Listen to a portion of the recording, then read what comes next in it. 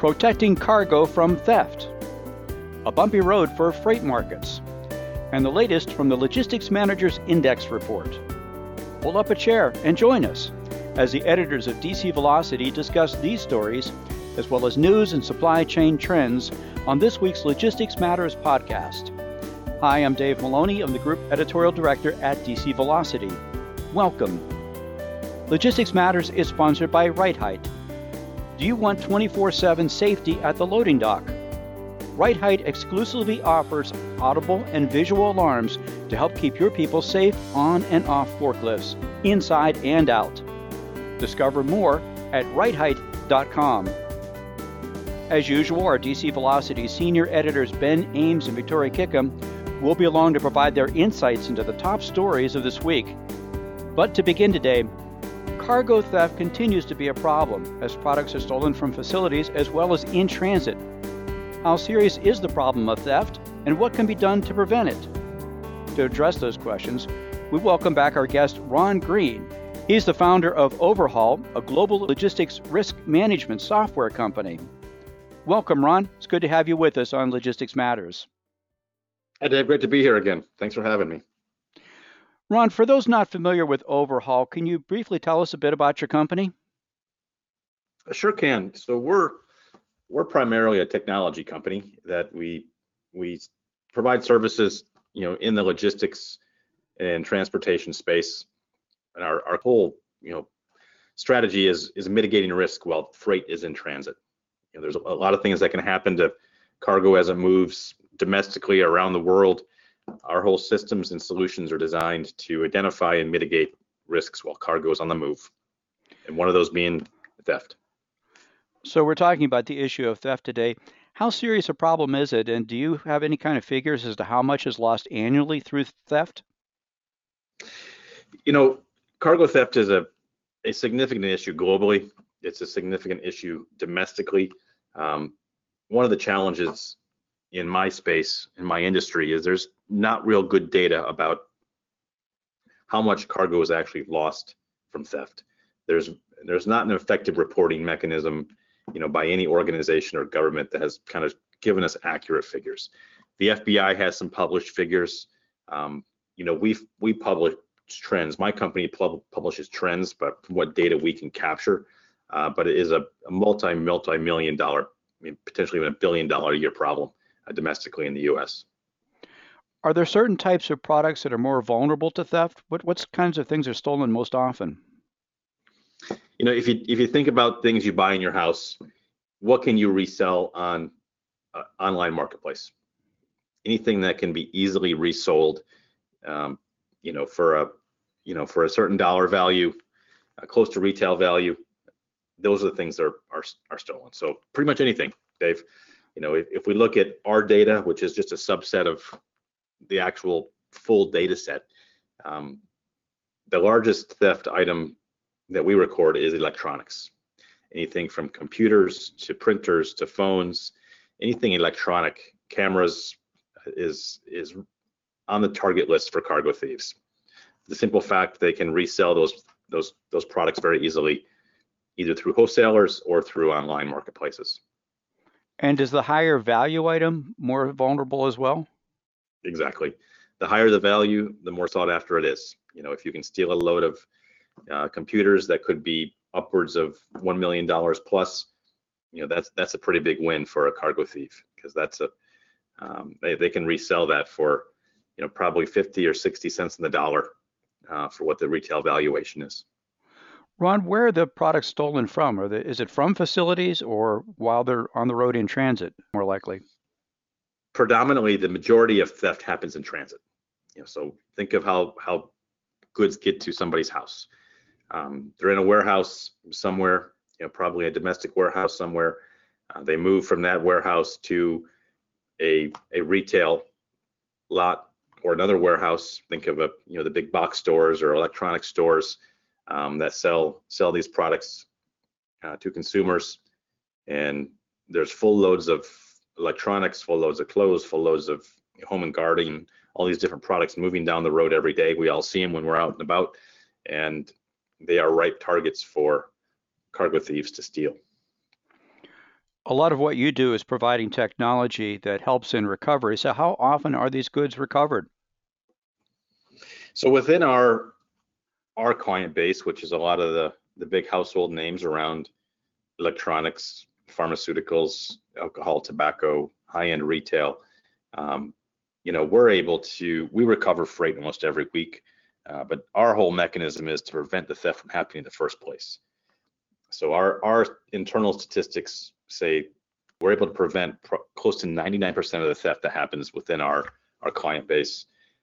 In terms of just broad recovery statistics, very few and far between, because most cargo theft, it may not be reported to the police, there likely is not going to be a big investigation, and it's gone in the criminal networks. Of course, you produce technology that helps in that recovery effort. Can you talk just a bit about the kind of technologies that are out there to assist in recovery, as well as maybe, I know recently you issued a press release talking about some of the major wins that you had in being able to recover some of that cargo that was stolen. Can you talk about how that happened? Sure. So I'm going to talk domestically in the U.S. because every region of the world is different from a crime standpoint. In the U.S., the vast majority of cargo theft happens very close to the origin point. Think about that first warehouse I mentioned, where the shipment originates. So typically, cargo criminals target loads coming out of specific warehouses. They likely know what's in that warehouse. They likely know what's in that truck, and they target those loads for theft. The vast majority of the time, they'll follow that load until it stops at a truck stop, at a rest area, some other location, wait for the driver to leave that truck unattended. The driver goes in for a meal, a shower, a restroom break, and that's when they steal the load. They'll either break into the back of the truck or steal the entire load altogether and drive it away. The rule of thumb, what we preach to our clients in the industry is that if you can get truck drivers who are driving a load of product, if you can tell them the rules for this load are you can't stop for 4 hours. You must drive continuously for 4 hours before you stop for fuel or rest. That is a very effective mitigation strategy. By just keeping drivers moving the first 4 hours of their transit, that prevents, in most cases, criminal elements from targeting that load, and they'll typically give up after 50 or 60 miles and go look for something else. That's easier. So if we can do the simple thing of getting drivers not to stop for the first 4 hours, that is the number one mitigation strategy domestically. And our technology, we monitor loads via IoT devices and integrations. And when we see a load that stops in the first 4 hours, we typically, ring the dispatch or call somebody and say, this driver stopped where he's not supposed to. Can you give us an update on that load? Let the driver know that he's in a high risk area for theft, and hopefully we can get that driver back on the road as quick as possible.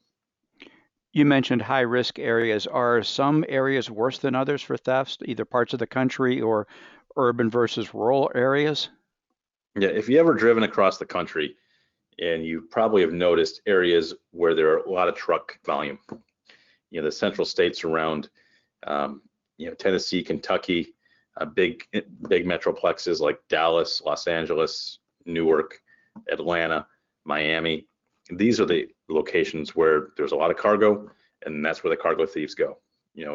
If state by state basis, California takes the top position for cargo theft. By far, has the highest rate of cargo theft, or the highest number of cargo thefts in the U.S. is California, and specifically, predominantly around Los Angeles.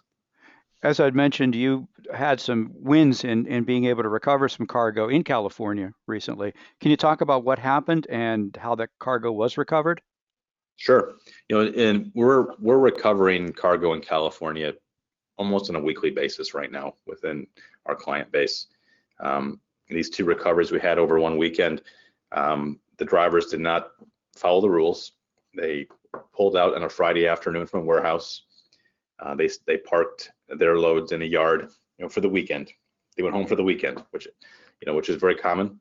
Our recommendation to our clients is why can't we hold those until Monday? Let them depart on Monday, which they can get out of the hot zone, we call it. But they didn't. They picked them up on Friday and pulled them to a yard, and and park them. In the hours after they parked them, we were able to record that the door on those trailers was open.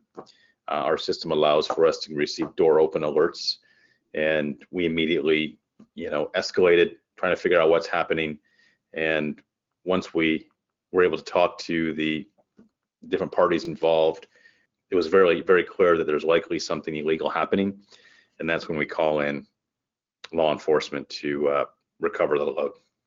In all cases, we have tracking on the device, but getting access to that yard, getting a police report filed by somebody who is the cargo owner or the truck or trailer owner sometimes takes a few conversations to make happen, but we're very effective in recovering stolen freight.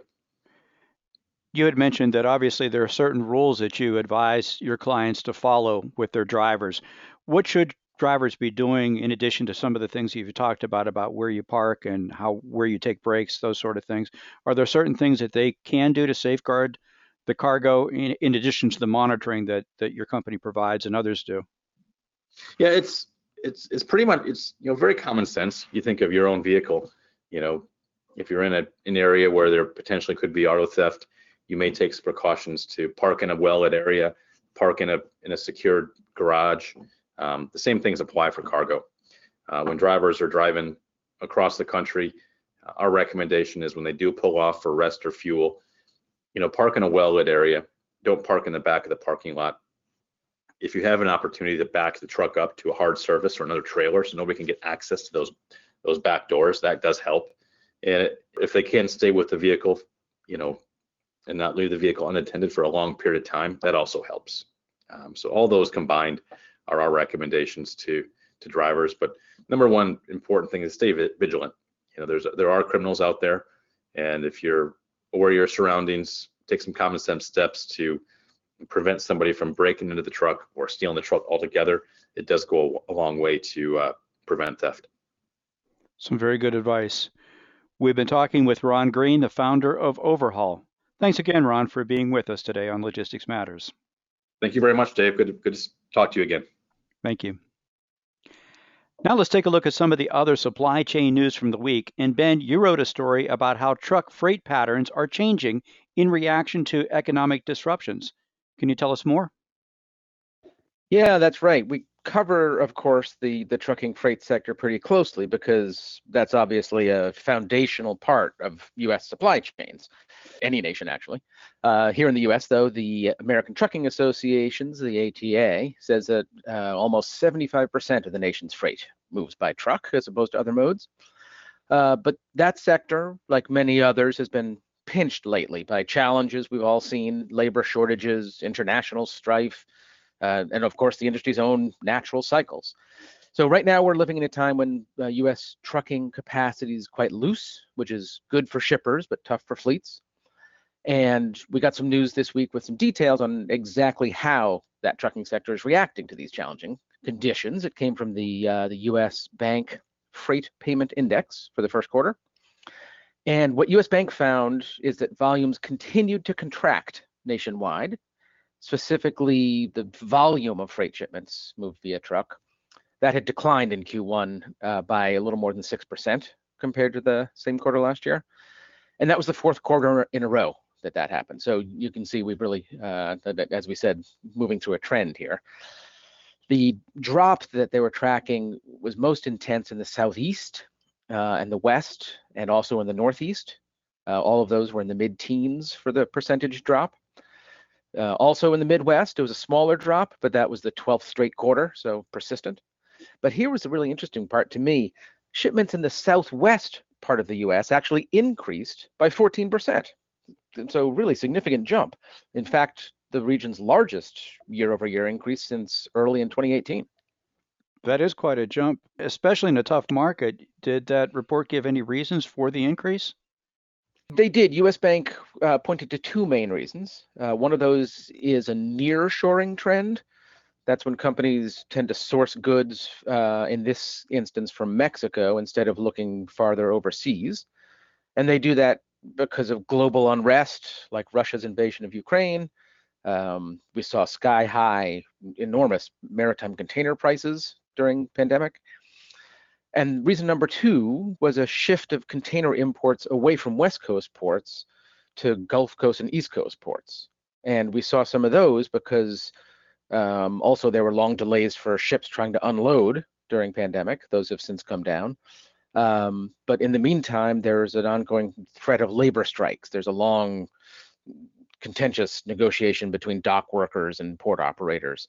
And a few years ago that there was a long strike. And so many companies are trying to work around and reduce their risk on that. So they've been looking, moving their freight through new ports. So, of course, that rise, the fall in volume, is tied to a fall in spending. Spending on trucking freight fell nationwide, not quite 0.5% year over year, particularly in the Midwest. However, it rose in some other regions, Southeast, and of course, it rose quite a lot in the Southwest. That's what we're talking about here. To put a little color on that, Bobby Holland, he's the Director of Freight Data Solutions at US Bank. He explained it this way. He said that this quarter, that's the first quarter of 2023, was a prime example of how important it is to examine regional data when we're assessing truck freight payments. Boosted by growing truck transported trade with Mexico and increased activity at the Port of Houston, truck freight activity in the Southwest region is markedly different than what we're seeing in other regions. So that was the report from US Bank. Yeah, it certainly has been an interesting year in freight markets, and of course, we'll continue to cover all those ups and downs that we're seeing. Thanks, Ben. Glad to do it. And Victoria, you wrote this week about the latest snapshot of the overall health of the logistics industry. Can you share some details? Absolutely, Dave. Yeah. So the logistics industry has been performing at lightning speed for the past couple of years, driven by strong demand for services during the pandemic and in its immediate aftermath. But those conditions have been cooling down recently, and that cooling continued in April. The Logistics Managers Index, or LMI, is a monthly survey of industry leaders from across the country. And the index slowed to an all-time low reading in April. It measured just above the threshold indicating expansion across the industry, registering 50.9. And to give you an idea of what that means, about a year ago, the same index measured 76.2. Now, a reading above 50 indicates that the industry is growing, and when we see it in the 70s range, that indicates very strong growth. And the LMI was in that 70s range for much of 2021 and 2022. In a nutshell, what all this means is that demand for services across transportation and warehousing has slowed down. The researchers said that that's due to a continued reduction in inventories across the supply chain, which in turn is helping alleviate pressure in warehousing. Space had been very hard to come by and very expensive over the past 2 years, and that's beginning to change. We've also been tracking the very sluggish transportation market conditions, and those continued in April as well, as Ben just gave us quite a bit of information on. Victoria, many had been hoping, in a sense, to have some sort of return to more normal industry conditions. You'd mentioned the LMI is close to 50, just above 50 right now, which means just a tiny bit of growth. Is that what we're seeing, a more normal return? Yeah, it seems to be. I spoke to one of the LMI researchers, Zach Rogers, who is assistant professor of supply chain management at Colorado State University. And he said that the inventory issue in particular represents what many in the industry were hoping for throughout 2022, when those inventory levels were high and warehousing capacity was very tight. Rogers said the April data, which actually is continuing a trend that began late last year, may signal that a return, I should say, to seasonality, and that he said the logistics managers are getting a better handle on the supply of goods and working through that glut of inventory they've been dealing with for the past year. So yeah, I think it seems that conditions may be getting back to the kind of growth we're more accustomed to seeing, but there's so much economic uncertainty out there that it's really still hard to tell what's on the horizon. Yep, it certainly seems that way. Thanks, Victoria. You're welcome. We encourage listeners to go to dcvelocity.com for more on these and other supply chain stories. Also, check out the podcast notes section for some direct links on the topics that we discussed today. And again, our thanks to Ron Greene of Overhaul for being our guest. We welcome your comments on this topic and our other stories. You can email us at podcast@dcvelocity.com. We also encourage you to subscribe to Logistics Matters at your favorite podcast platform. Our new episodes are uploaded each Friday. Speaking of subscribing, check out our sister podcast series, Supply Chain in the Fast Lane, co-produced by the Council of Supply Chain Management Professionals and Supply Chain Quarterly. Subscribe wherever you get your podcast. And a reminder that Logistics Matters is sponsored by Right Height. From inventing the vehicle restraint industry with the original dock lock, to reinventing what full-time dock load safety means with Right View, hazard recognition and control. Right Height continues to always look ahead. Partner with Right Height today for a safer, more productive loading dock. Check out vehicle restraints at rightheight.com.